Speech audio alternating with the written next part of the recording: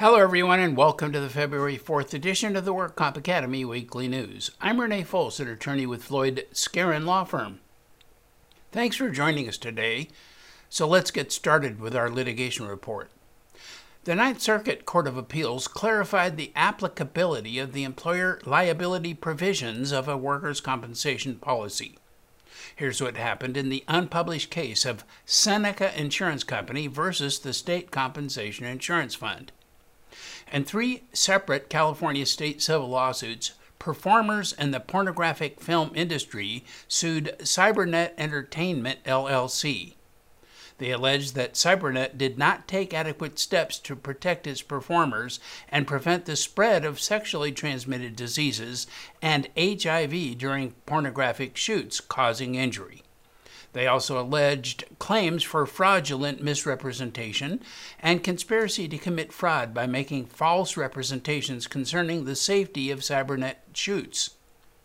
Cybernet Entertainment filed a third-party complaint in federal court against the State Compensation Insurance Fund, seeking a declaration that the state fund had a duty to defend Cybernet under a workers' compensation and employer's liability insurance policy.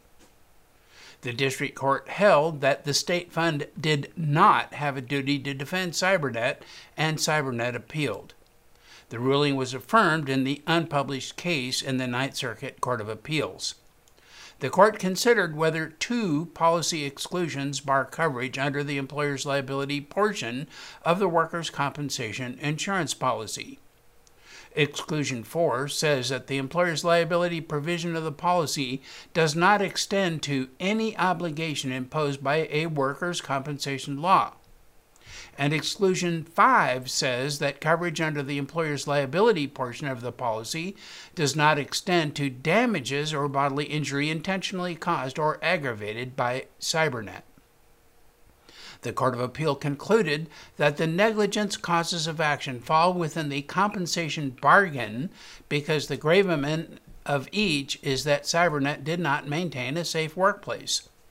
The remedy for such workplace safety claims is the workers' compensation benefits. Exclusion 5 bars coverage for the intentional tort claims, which is the essence of the fraud claim. Because either Exclusion 4 or Exclusion 5 bars coverage under the employer's liability portion of the policy in the state court actions, the state fund did not have a duty to defend Cybernet in those actions. And now our crime report. A Ventura County man has been sentenced to 168 months in prison for a massive fraud scheme that used dozens of non-existent companies to collect nearly $5 million in unemployment benefits for phony employees who never performed any work at the fake companies. Jack Benjamin Hassiani, who lives in Camarillo, created numerous fictitious businesses for the sole purpose of defrauding the Employment Development Department. He filed documents with the EDD that showed made-up earnings for the fictitious workers, claiming unemployment insurance benefits for laid-off employees. Many of the fake employees were people who had agreed to provide their personal identifying information in exchange for a portion of the unemployment insurance benefits.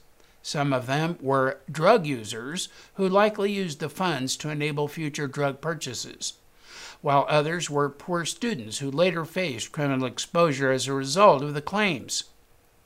The unemployment benefits were sent to mail drops that Hassiani established in the names of other individuals. Hassiani submitted about 725 unemployment insurance claims, including 521 original claims and 204 claims for the extended benefits in the names of 384 fake employees. The investigation identified 43 fictitious companies based in Ventura County that were used to further the scheme. 3 other defendants in the case have pleaded guilty to criminal charges and are pending sentencing.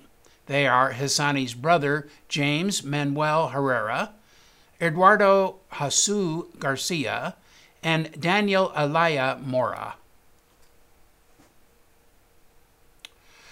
tawdry marketing details have emerged in an ongoing drug maker's criminal trial. The testimony in a federal court in Boston came in the first criminal trial of painkiller manufacturer executives over conduct that authorities say contributed to a U.S. opioid abuse epidemic. Former Insys sales representative Holly Brown told jurors the incident with her boss, Sunrise Lee, took place after Insys began rewarding the doctor for prescribing its opioid product by paying him to speak at educational events about the drug. Sunrise Lee was an ex-stripper who became a regional sales director at Insys Therapeutics. According to Brown's testimony, Lee gave a doctor a lap dance at a Chicago club as part of her marketing plan to convince the doctor to prescribe the company's addictive fentanyl spray. That Illinois doctor, Paul Madison, is one of several whom prosecutors say Lee and 4 other former Insys executives and managers, including wealthy founder and ex-chairman John Kapoor, considered to bribe to boost sales of the spray. Drug makers often retain doctors to speak at events with other clinicians about the benefits of their drugs, and defense lawyers argued the events were legal compensation for the doctor's educational work. Yet Brown said Madison's events, held at a Chicago restaurant Kapoor owned, were attended by his friends instead of clinicians.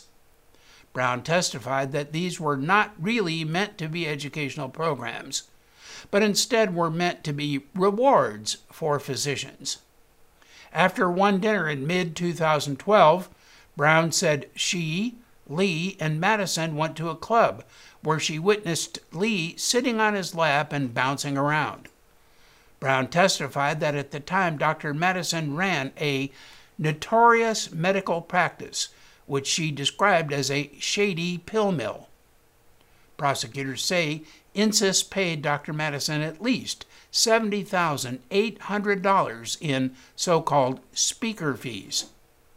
Dr. Madison was convicted in November of unrelated charges that he defrauded insurers into paying for unperformed chiropractic procedures. Janice Richardson was employed as a personal care assistant provider for Tuolumne County and reported an on-the-job injury in April of 2014. The alleged injuries arose from a motor vehicle accident collision Richardson was involved in during her scheduled work hours and in the performance of her duties. Richardson filed a workers' comp injury claim and as a result received medical treatment and workers' compensation benefits. During a subsequent investigation, it was discovered that Richardson presented false statements and material misrepresentations during her deposition. Richardson misrepresented facts as it related to her physical abilities and limitations associated with her injury. Richardson pleaded no contest to insurance fraud, admitting that she unlawfully and knowingly made a statement containing false and misleading information in support of her claim. Richardson was sentenced to 3 years probation, ordered to pay a fine of $1,000 to the workers' compensation fraud account, and ordered to pay restitution in the amount of $27,500 to the county of Tuolumne. This case was a joint investigation by Probe Information Services, the Tuolumne County District Attorney's Office, and the Amador County District Attorney's Workers' Compensation Fraud Unit.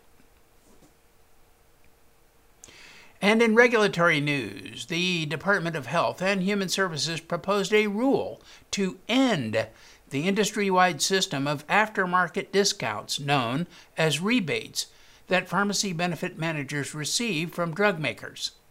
The rebate practice that was been under increased scrutiny by legislatures concerned with excessively high drug prices.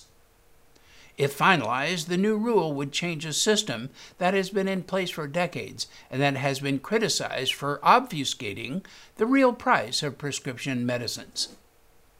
President Trump has been promising to lower the cost of prescription drugs for consumers who have seen their out-of-pocket expenses rise each year with higher list prices of pharmaceuticals.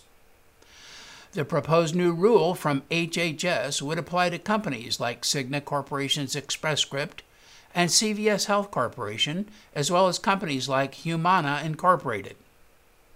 The HHS Secretary Alex Azar said that the proposal has the potential to be the most significant change in how Americans' drugs are priced at the pharmacy counter.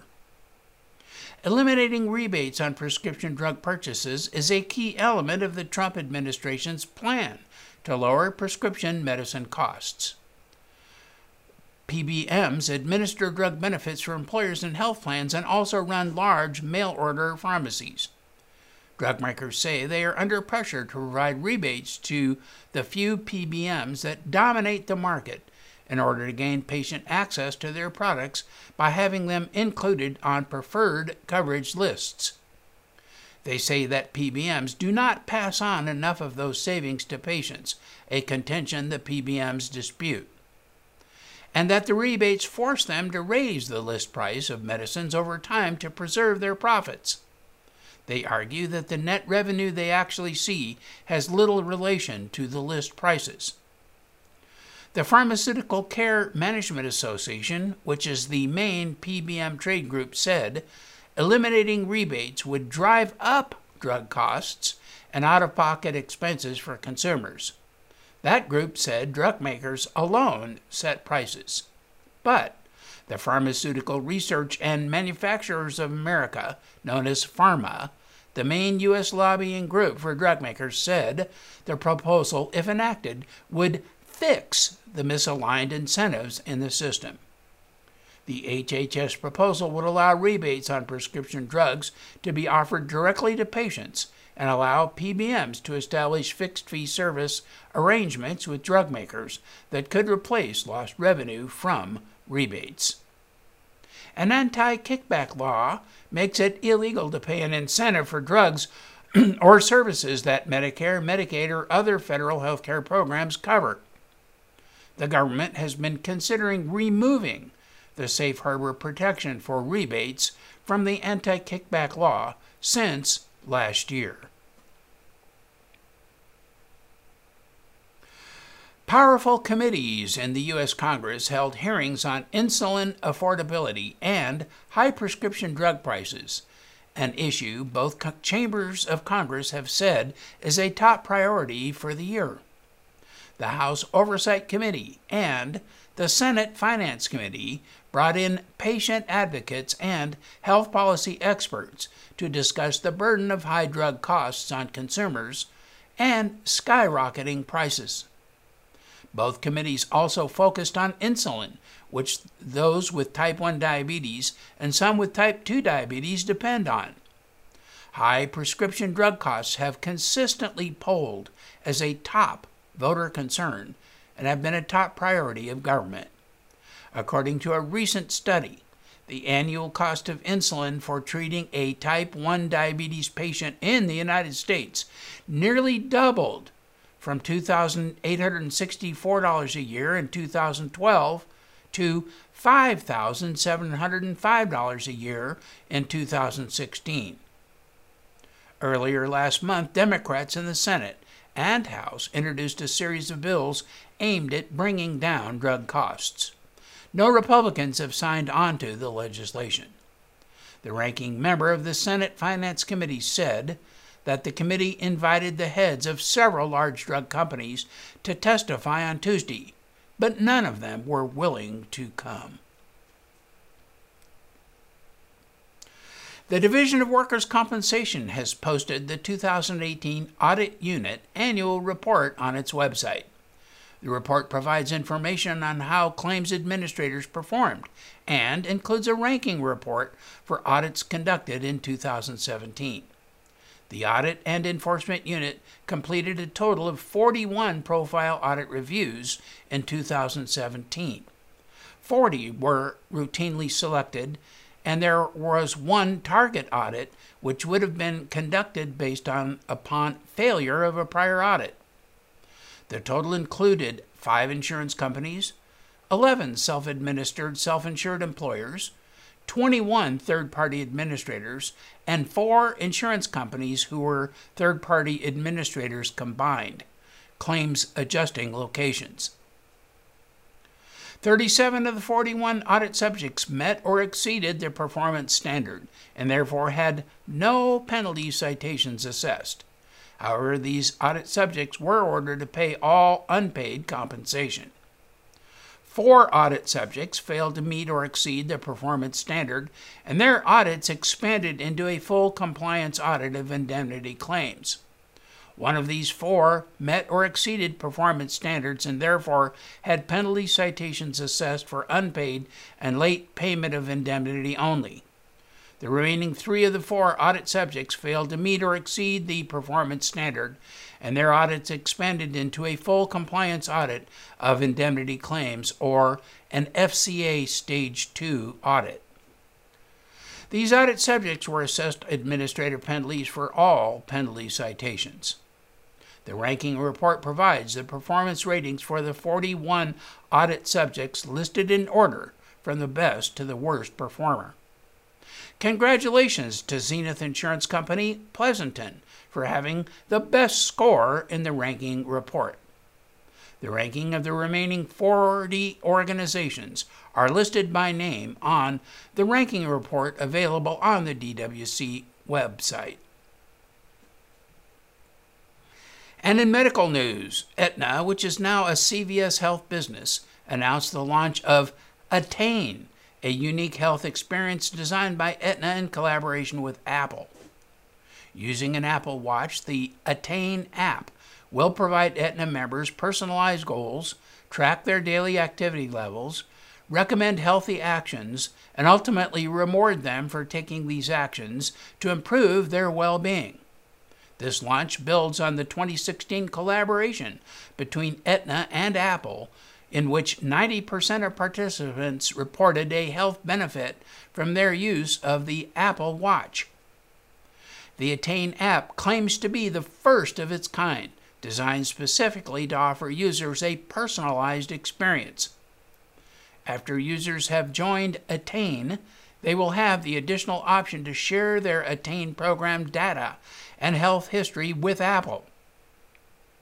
This would enable Apple and Aetna to collaborate and, over time, to improve the Attain experience. Through analytics and machine learning, the collaboration will lead to new features for Attain. The developers say user privacy and data security are at the heart of the app. As a completely voluntary program, members determine what information they want to share and can discontinue using the app at any time. Information from this program will not be used for underwriting, premium, or coverage decisions. Access to regulated data is necessary for some of the functions of the app, such as recommending age-appropriate exercise, or a lower-cost option for scheduling lab tests or MRI imaging tests. The Attain Rewards platform builds off a program developed by Vitality Group, a model that has demonstrated that incentives linked to the Apple Watch are associated with increased, sustained activity. A recent study from the RAND Corporation found an average 34% increase in activity levels for participants using the rewards platform incorporated in Attain with the Apple Watch. A new study published by the Workers' Compensation Research Institute identifies characteristics of injured workers and their employers that are associated with differences in opioid dispensing rates. The study analyzed a range of possible correlates, including worker age and gender, type of injury, the industry group, an employer's payroll size, and the location characteristics. For the same injuries, workers employed in mining and construction who received pain medications were more likely to receive opioids, as well as to receive opioids on a longer-term basis and at higher doses.